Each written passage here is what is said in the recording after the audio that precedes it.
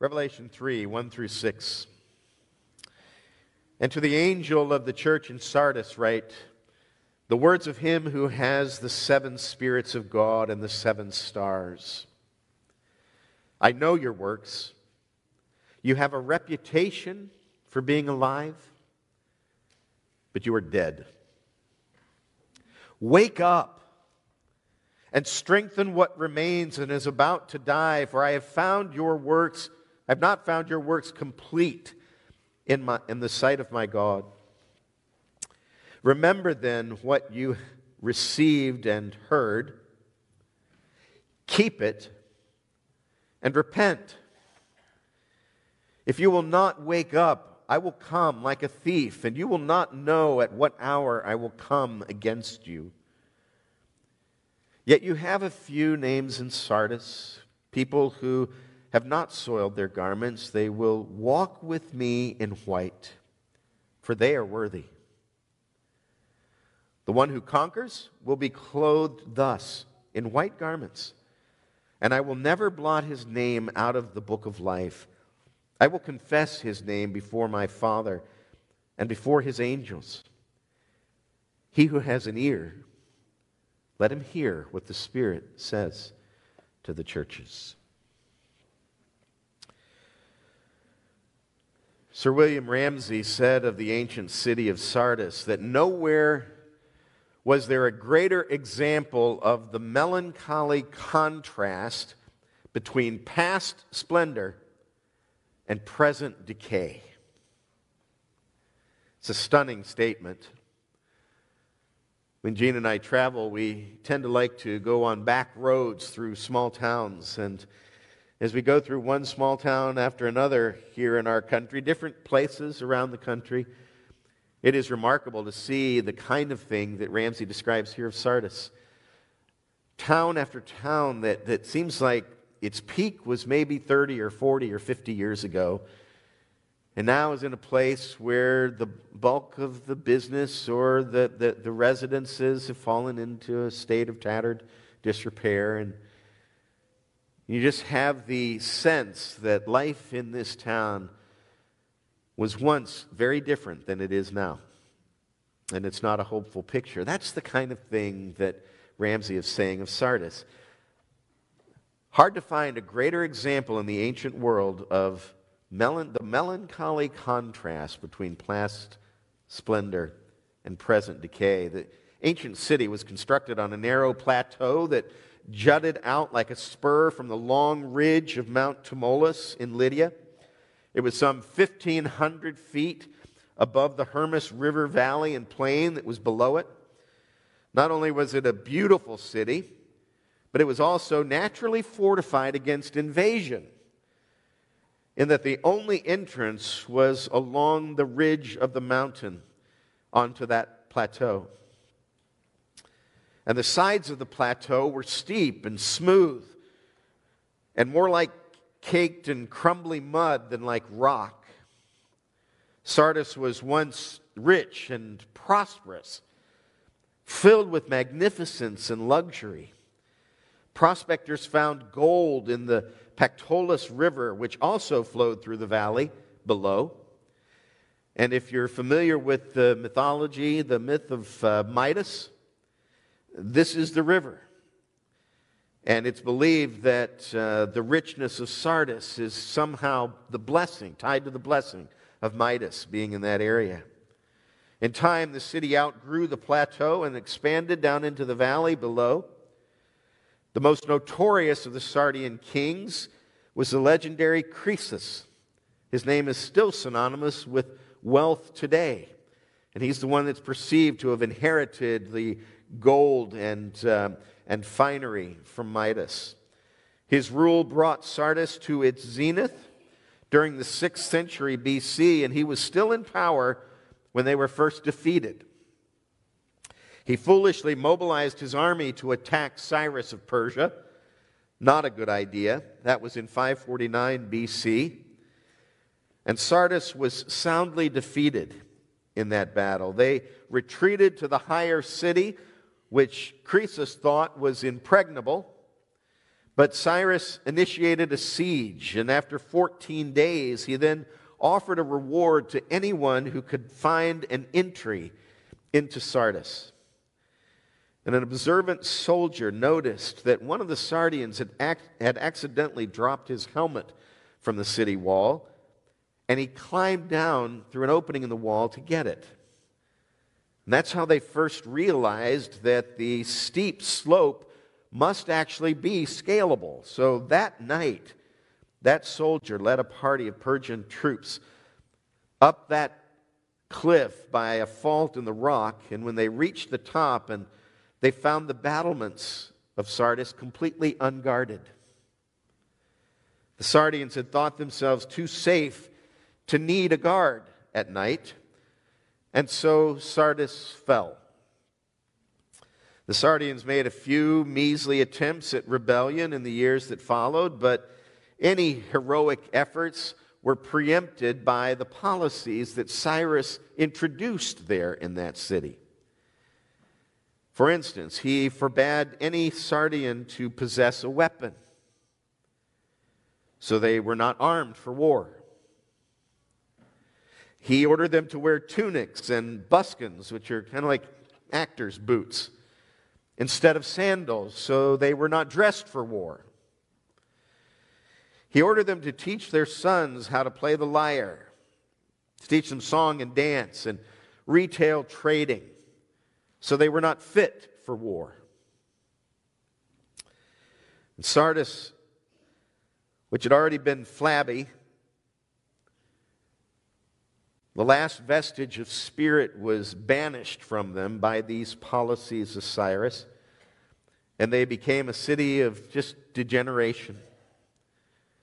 Sardis vanished from history under Persian rule for nearly 2 centuries. When Alexander and the Greeks rose to power, Sardis surrendered to them. But the city was then defeated again in 218 BC, long after Alexander's death, when Antiochus III was pursuing a fleeing army who sought refuge there in Sardis. And I'll spare you the details, but on this occasion, the city was taken in exactly the same way as it had been taken before. A night invasion at the site of an unguarded battlement. Antiochus had learned from Sardian history, but evidently the Sardians themselves had not. An absolute embarrassment. We could go on for a while. There's even more interesting history of Sardis, but we won't need to survey all of that this morning. I think from what we've learned here, we can get a good backdrop, a good setup to understand and appreciate what was being said to this city and what it was Jesus wanted them to do. What we do need to know is that in the latter part of the 1st century AD, the city was wealthy again. But they were still soft and lazy. And as for the church in Sardis, they weren't much different than their surroundings. They had taken on the likeness of their environment. We'll say more about that in just a few minutes, but first, let's just get started into the text and hear what Jesus has to say to them. We'll go according to the outline we've been using for each of these 7 letters. This time, however, it's a little mixed up, and you could hear that in the reading, going back and forth between assessment and assignment. So we have the ascription in the first half of verse 1, and then we have the assessment in Sardis in the second half of verse 1, the second half of verse 2, and verse 4. And if you're going to read this letter, you'll see that Jesus does the assessment going right at the heart of the matter, right from the start. And then he adds some encouraging words later. But I think the intermixing and the disordering of this letter is what gives us a sense of the importance of what's being addressed here. So the assessment then comes in the second half of 1, the second half of 2, and 4. The assignment is in the first half of verse 2, and then again in verse 3. And finally, the assurance is in verses 5 and 6. So that's the outline we'll follow this morning. So let's get into the ascription. And we're going to take a few minutes here this morning because we've been putting off some of our search. It starts to an angel at the church at Sardis. And we haven't really talked about these angels of the churches yet. It's a curious description. And I've said that we would take these in time, as they come up in the text. And here, it appears to be a good time to talk about this ministry of the angels. The word behind angel here is a familiar one to us. It's the Greek angelos. It's a word that means messenger. And from that, many have concluded that the most reasonable, perhaps the most believable reference would be to the pastors of these churches, to the messenger of the church at Sardis, for instance. Now, I personally really like the idea of Jesus calling the pastors of churches angels. I think that's a fitting thing. I appreciate it. The problem is this word isn't used with that meaning anywhere else in Scripture. So it's unlikely that that's what's being talked about. All right, let's keep comments to a minimum here. Others suggest that messenger is actually the best translation, that it might refer to actual messengers, the messenger who carried this letter from John on the island of Patmos to the 7 churches that were on the continent. The problem here is that in the rest of the 67 uses of this word in Revelation, it always refers to heavenly beings. So that seems unlikely that in these cases it's referring to just a human being with that kind of descriptor. So it seems best, really, to understand each of these messengers to be an angel. An angel assigned by God to each of the churches. But we need to take a moment with that in order to understand it and appreciate it. We know, for instance, that children have angels. Matthew chapter 18, verse 10, Jesus makes mention that their angels are always before the Father in heaven. Hebrews 1:14 also seems to underscore that possibility that children have angels. We also know that there are angels over different nations. Daniel chapter 10, verse 13, again in verse 20.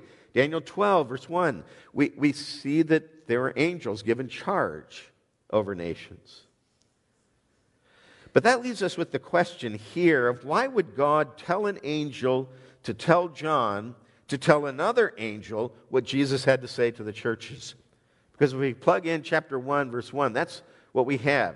God communicating to Jesus to tell an angel to tell John what's in this letter.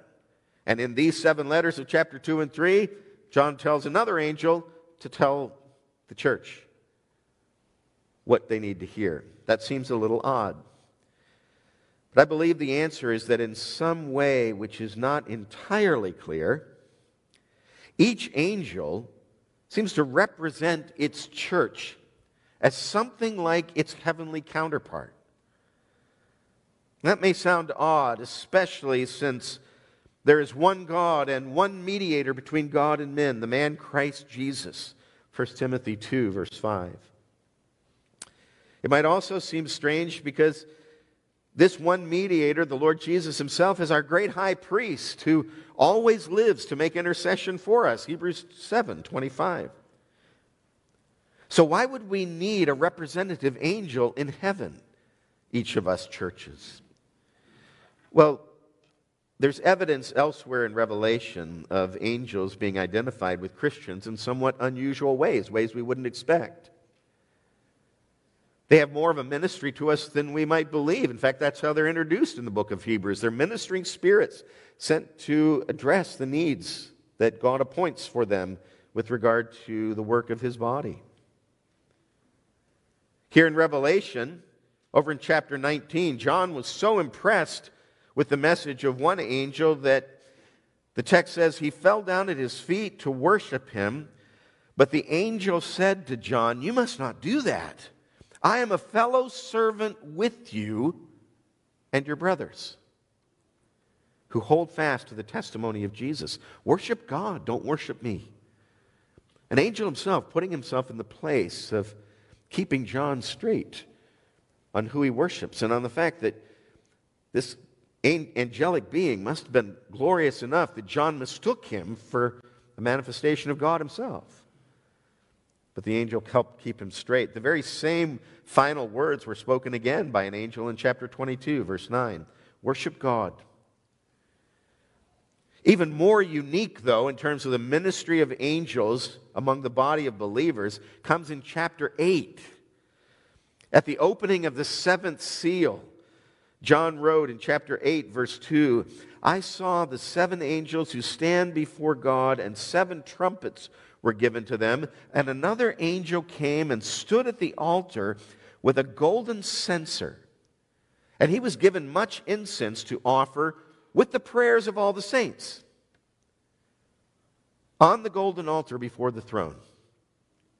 And the smoke of the incense with the prayers of the saints rose before God from the hand of the angel.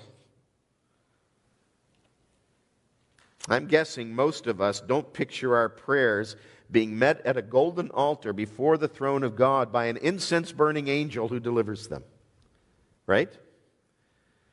And yet that's what John is seeing here in chapter 8. I think angels minister to us in ways that we don't realize, in ways that we're unaware of. And we freely admit that there is not enough explicit information in Scripture to develop a full-blown theology of angels, but we do know something of their roles from texts like this. And we have to remember that and keep that in mind. And I believe all this flows together to suggest that the angels of Revelation 2 and 3 are actually angels.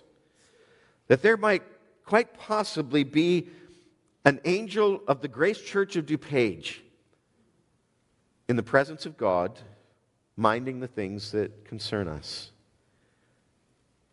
The problem is that when we start thinking that way, we do the same thing John did in chapter 19. We have the same problem he did. Our temptation is to be drawn more toward the angel than toward the God he represents. That angel who spoke to John spoke the truth. Listen, man, don't worship me. I'm a created being just like you are. Yeah, my appearance is different, but I look like this because I live in the presence of God. You'll be above me someday. That's what the Psalms say, right? Psalm 16. For a little while we're made lower than the angels, but we'll be crowned with glory and honor. So I think there are angels before the throne of God representing these seven churches. Heavenly beings so closely associated with these churches that they are their representatives in heaven, and that they even share accountability with them for their victories, for their struggles. So the angel is being addressed because the angel is in closest touch with what's going on there, but all of it is under the headship of Christ. And it's Jesus himself who's giving the instruction here. No mistake of who's in charge. Back to the text then. And to the angel in the church in Sardis, write, continuing on in verse 1, the words of him who has the seven spirits of God and the seven stars. We know that the seven stars are the angels of the seven churches. One of the reasons we're taking time this morning to look into that description. And I told you as we passed through chapter 1, verse 4, that we talk later about these seven spirits of God and what they represent. This description was there in chapter 1, verse 4. It comes up here, comes up again in chapter 4, verse 5 with some additional detail, and then again in chapter 5, verse 6. So 4 times in the first 5 chapters of Revelation, and that's all. But what does this mean, the seven spirits of God? Personally, I have gone back and forth on whether we should understand this as speaking of one of the high orders of angels surrounding the throne of God. One of the places where we would go to suggest that it's not the Holy Spirit is chapter 8, verse 2 that we just read. The 7 trumpets were given to the 7 angels. The 7 spirits before the throne. It seems an odd thing that it was the Holy Spirit who was sounding the trumpet in each of these. So that's a genuine challenge, all right? So one possibility is that it's a high order of angels. A second is that it's a reference to the fullness of the person and the ministry of the Holy Spirit. I believe I'm landing on the latter one, that it's these seven spirits of God are a reference to the fullness of the person and work of the Holy Spirit. The primary reason I believe that is due to the fact of, right there in chapter 1, as this letter's getting started, the seven spirits who are before the throne, mentioned in 1:4, are put in between a reference to the Son, namely Jesus Christ, the faithful witness, the firstborn of the dead, and the ruler of the kings of the earth, in verse 5, and also the reference to the Father there in verse 4, him who is and who was and who is to come, making this a Trinitarian reference right at the beginning of the letter. That and several other contextual pieces just make me favor that, and I believe that that's probably what's being referred to here, although I don't think it's worthy of an argument to go back and forth on which of those two, a high order of angels or an image of the Holy Spirit, which one is definitely meant. Some additional thoughts, though, on the one I've chosen, the fact that it seems to be a representative of the Holy Spirit. The seven spirits of God are grouped with seven torches of fire that were burning before the throne of God in chapter 4, verse 5 of Revelation. And that seems to draw from a pretty familiar image back in Zechariah 4, where a lampstand of gold with seven lamps on it is identified as the eyes of the Lord which range through the whole earth. Zechariah 4, verse 10, a good image of the Holy Spirit and the work that He does. And that is also the passage where the familiar word of the Lord came to Zerubbabel in verse 6, saying, "Not by might nor by power, but by my Spirit, says the Lord." So anchoring those images to the Holy Spirit is the thing that makes me favor this interpretation. But it was time to just look into that a little bit. I recognize that's a little teachy for those of you who are interested in it. Praise God. For those of you who aren't really looking at the text in that way, you can wake up again now and we're going to move on, all right? Bottom line, Jesus introduces himself here to Sardis in verse 1 as essentially the one who has all the resources that they could ever need, spiritually speaking. He has all the resources they could need. He's the one who holds the angels in his hand, and he's the one who has the sevenfold Spirit of God in his presence and at his command. But beyond that, moving into the assessment, he knows them completely. Second half of verse 1. Nothing is hidden from Jesus. Nothing there, nothing here. Nothing is hidden from Jesus. And what he sees in them is that their reputation is exactly the opposite of reality. That's a hard thing to hear. What you're known as being is not what you are, Jesus is saying to Sardis. Now in verse 4, there are still a few there who have not soiled their garments. They've not compromised with the world or stopped short of faithful witness in this lethargic culture. But the main group in Sardis was right there. They were ineffective and unfruitful, to borrow the language of 2 Peter 1. They were as good as dead, regardless of what others or what they themselves thought they were. That's what Jesus says right here at the close of verse 1. Right from the start. I know your works, Jesus said. You have the reputation of being alive, but you are dead. That is a chilling statement to hear. Some feel like the harshest, firmest word comes to the modern day church through the letter to Laodicea that we haven't looked at yet, being lukewarm in your faith. I can't get past Sardis. This one to me is a chilling word of rebuke from Jesus. Just like their city, they weren't what they once were. They had something going in the past, but they didn't amount to much in the present. What an awful thing for a church to hear. It plays on our worst fears. You're spiritual pretenders, is what Jesus is saying. You don't finish anything. That's the meaning of the second half of verse 2. I have not found your works complete in the sight of my God. You start well enough, but you don't finish. That's what Jesus is saying. You're lazy. You stop in the middle. You've been spoon-fed for too long, and you've grown weak. You've forgotten how to work. I came here 17 years ago from a church that's known around the world. I used to pray we weren't Sardis. Our church here has a reputation. Bible exposition, pure doctrine, training, sending. Is it true? Or are we pretending? We need to ask the question. No implicit scolding going on here at all. We just need to ask the question. Are we lazy, living off the past? God help us hear what the Spirit says to the churches.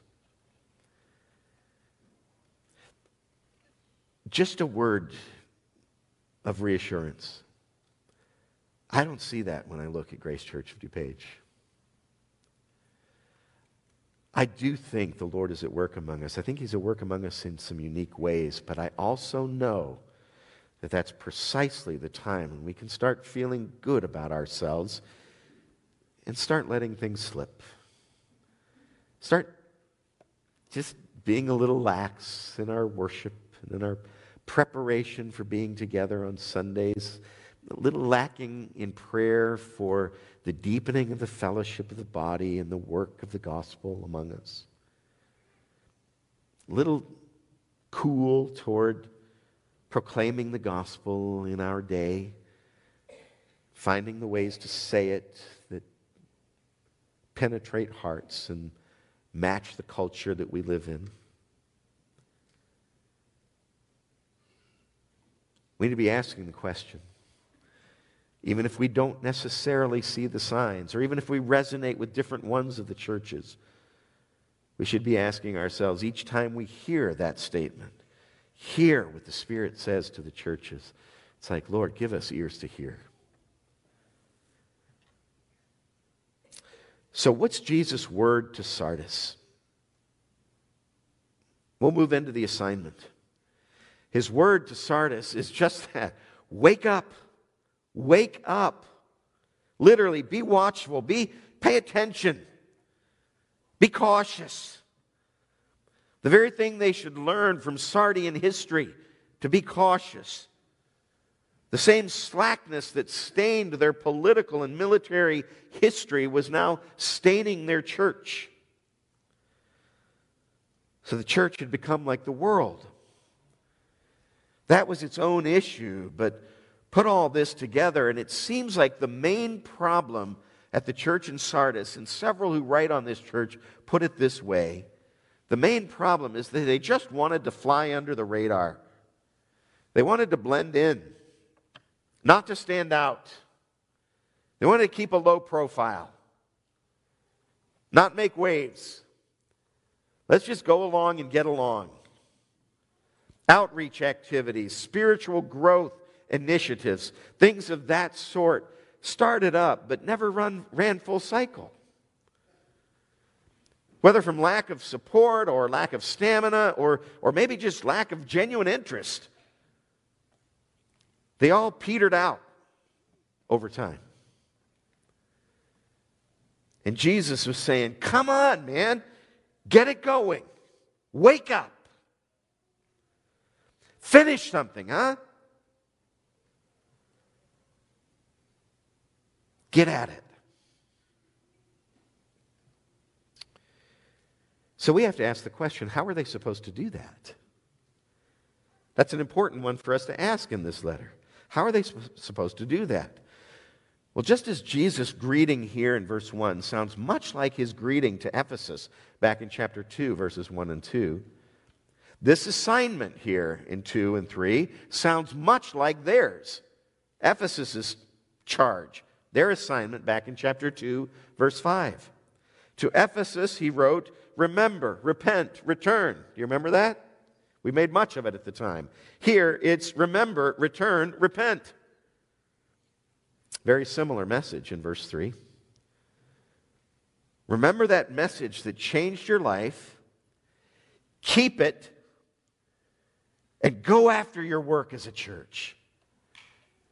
Go after it. Highest priority. Being salt and light in this world. Carrying the gospel message. You have all you need, Jesus is saying. Just put it to use. Repent of all this sloth and get on with the work of the ministry. Verse 3, if you will not wake up, I will come like a thief, and you will not know at what hour I come against you. The Sardians knew what this was like from experience, didn't they? Coming like a thief in the night. As to that description, several times in Scripture, Jesus coming like a thief refers to the unexpected hour of his return. Matthew 24, 1 Thessalonians 5, 2 Peter 3, even right here in Revelation, over in chapter 16. Coming like a thief is a reference to the unexpected hour of his return. As for the righteous, we long for that day. Come quickly, Lord Jesus. That's how the book finishes. But for the unrepentant, that marks the arrival of judgment. Here, it's probably not referring to Jesus' ultimate coming. Primarily, it's because it's stated as a conditional. If you will not wake up, I will come. So this time, it's probably not referring to that time, but I think it's intentionally cast in that language. We can note two things here. First, this certainly foreshadows his final coming in judgment because it uses that language. And I think Jesus is calling that to mind. I'm going to come at you, Sardis. This isn't my final coming, but it's going to look like it. Secondly, it's not for a picnic that he threatens to come here. Look how it finishes. I will come against you.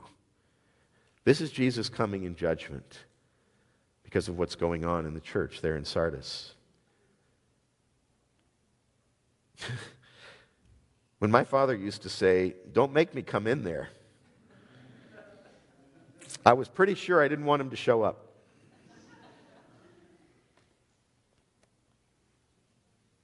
Same here. Again, this threat is not unlike Ephesus, not at all unlike Ephesus. Sardis is virtually dead already. That's their assessment. And if Jesus has to come to them, almost certainly they will be. Almost certainly he'll be coming in judgment. That moves us on to the assurance. Verse 5, the one who conquers will be clothed thus in white garments, and I will never blot his name out of the book of life. I will confess his name before my Father and before his angels.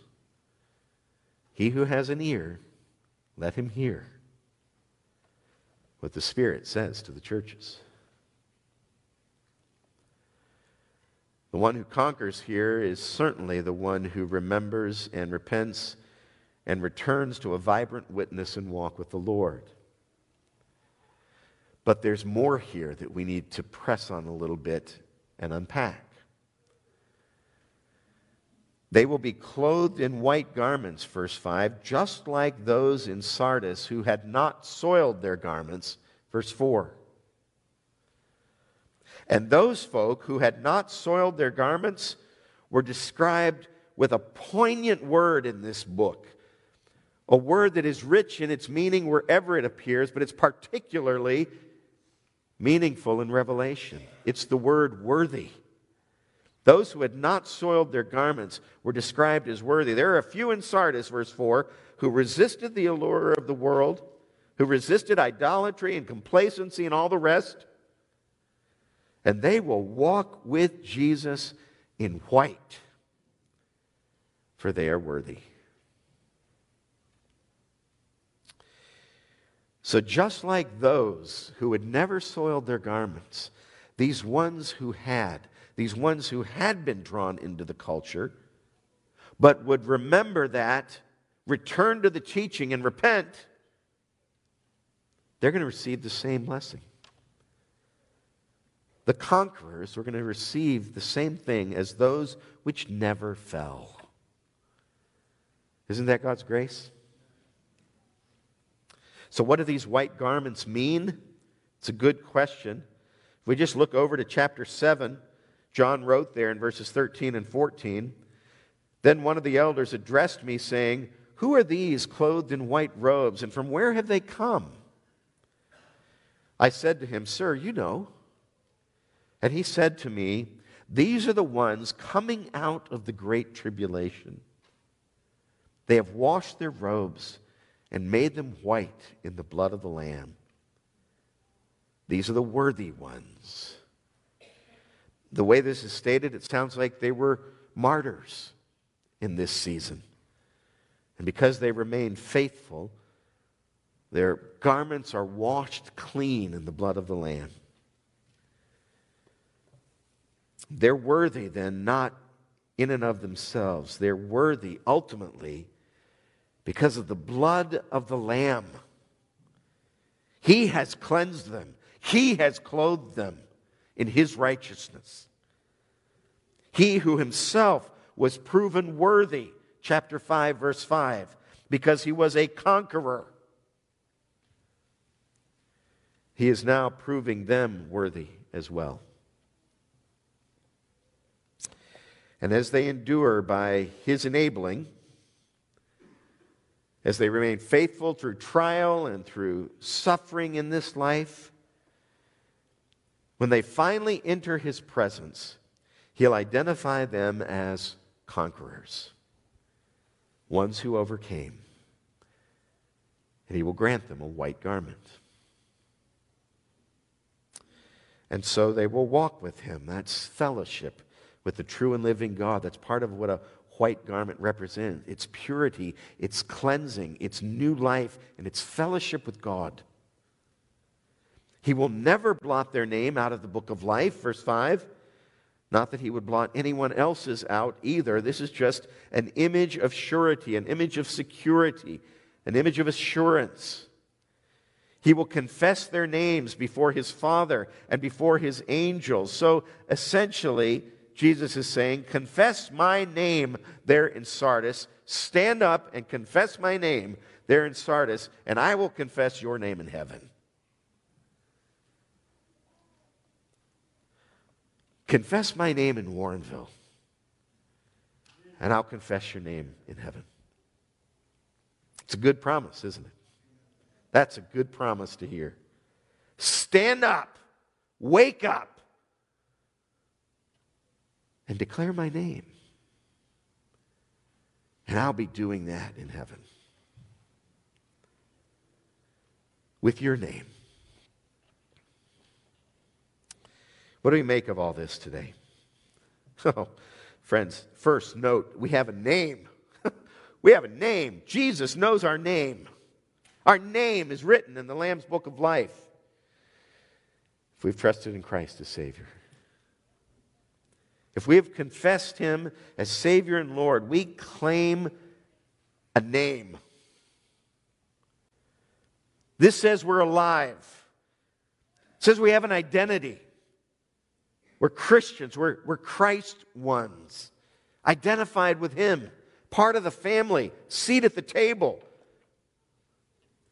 At the wedding celebration of the Lamb. We bear the name that is above every name, the name before which every knee and every tongue in heaven and on earth and under the earth should bow and confess. That's the name we're associated with. Do your works match that name? Or do we take the name in vain? That's how it works, I think. Don't take the name of the Lord your God in vain. That's what it means. Don't claim to belong to Him and then act differently.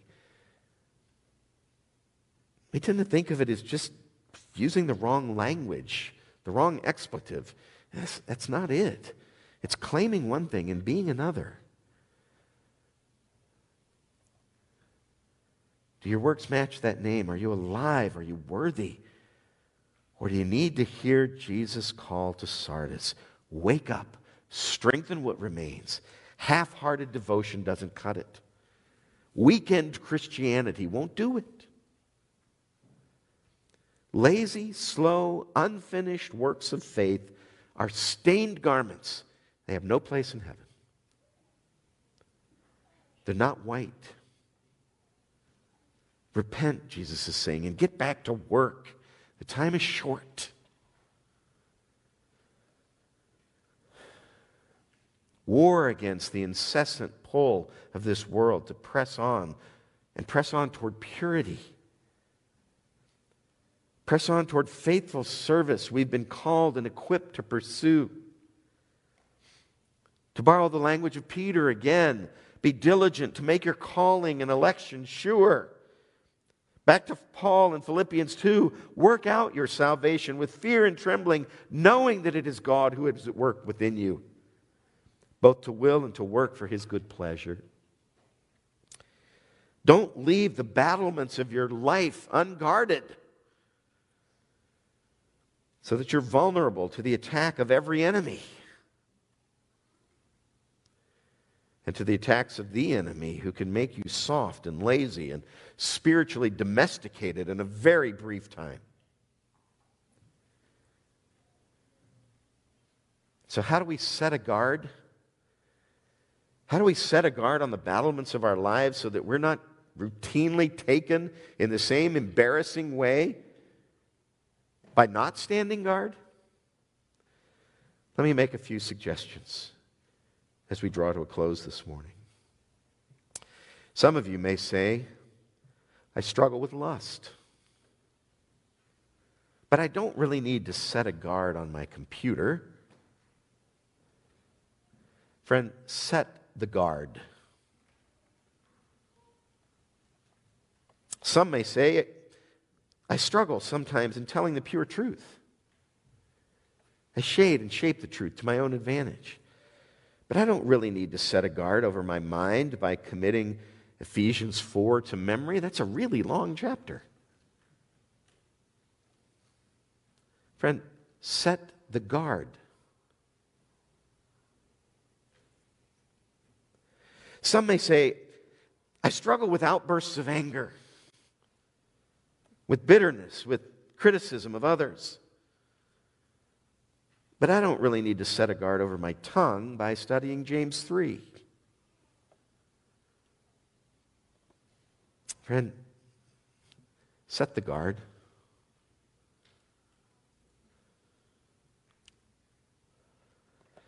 Some say, I struggle with gluttony, but I don't really need to set a guard over what I eat or pray through my diet. Friend, set the guard.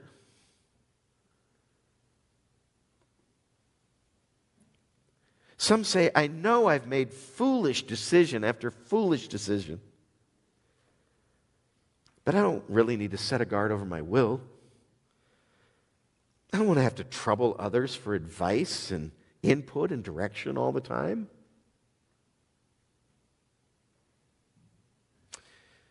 Set the guard. Some say, I'm wandering kind of aimlessly in my spiritual life, but I don't need to set a guard over my involvements, and I don't really want to pursue spending more time with the body of Christ. Friend, set the guard. Some say I'm not really excited about the gospel. Not enough to share it as freely as some do. And I don't really need to set a guard over my heart. I don't want to spend more time meditating on the cross and praying for opportunities to share it. Can you say it with me this time? Set the guard. Set the guard. What an amazing thing it is to know that we serve a risen Savior who has the 7 spirits of God and the 7 stars. He has everything we need to remember what we've received and heard, to keep it, and to repent. Everything we need, He's given to us. He has all that we require in order to strengthen what remains of our flabby faith and tighten it up for His glory. He has everything we need, everything we require to wash clean our soiled and stained garments, so that they too may be made white in the blood of the Lamb. He has all that we need to keep us from being ineffective and unfruitful in our knowledge of the Lord Jesus Christ. And isn't that exactly how Sardis would have been described? That language, I've referred to it twice already in this message, comes from 2 Peter chapter 1, verse 8. It comes from a passage that sounds like it could have been the doctor's prescription for just what ailed Sardis. 2 Peter 1, verses 3 through 11. You know what's interesting? From the greeting in 1 Peter 1, verse 1, Peter's flock lived in the same region as Sardis, right there in Asia. I want us to read this passage together. This is going to be the conclusion of the message. I'll pray as soon as we're done reading, but I want us to read it together because I think what we read right here in 2 Peter chapter 1, verses 3 through 11 is precisely what we need to hear from the Word of God itself with regard to the challenge that comes to us through this church at Sardis. This is where we belong. You know what? Could you stand with me in honor of God's Word as we read it together? And let's just read it from the screen. You're welcome to read it from the page, but when our heads are up, our voices blend better. Let's read the Word of God. His divine power has granted us all things that pertain to life and godliness, through the knowledge of Him who called us to His own glory and excellence, by which He has granted to us His precious and very great promises, so that through them you may become partakers of the divine nature, having escaped from the corruption that is in the world because of sinful desire. For this reason, make every effort to supplement your faith with virtue, and virtue with knowledge, and knowledge with self-control, and self-control with steadfastness, and steadfastness with godliness, and godliness with brotherly affection, and brotherly affection with love. For if these qualities are yours and are increasing, they keep you from being ineffective or unfruitful in the knowledge of our Lord Jesus Christ. For whoever lacks these qualities is so nearsighted that he is blind, having forgotten that he was cleansed from his former sins. Therefore, brothers, be all the more diligent to confirm your calling and election. For if you practice these qualities, you will never fall. For in this way there will be richly provided for you an entrance into the eternal kingdom of our Lord and Savior, Jesus Christ. And all God's people said, Amen. Amen. Please be seated. And as I pray, musicians can return to the platform and servers to the front to serve communion. Let's pray. Heavenly Father, thank you for these sobering words to Sardis. Even if, as we look around, Father, we wouldn't perceive this to be the primary message to this body, we also recognize that as soon as we start making that statement, we're vulnerable. We're vulnerable to trusting in that which has occurred here in the past and not pressing on toward the prize of the upward call of God in Christ Jesus right now, here in our present day. So, Lord, meet us in our need, I pray.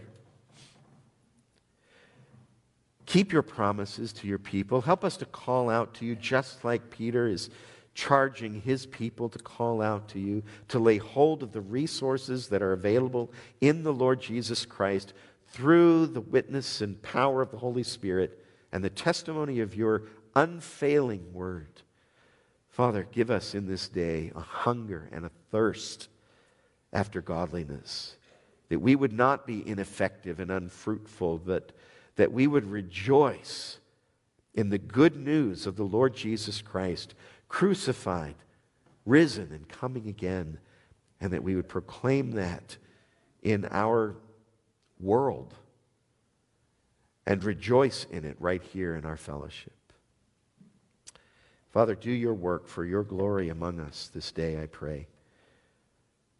And we ask that you would strengthen us now for this week ahead by this remembrance of the body and blood of the Lord. For it's in his name that we pray.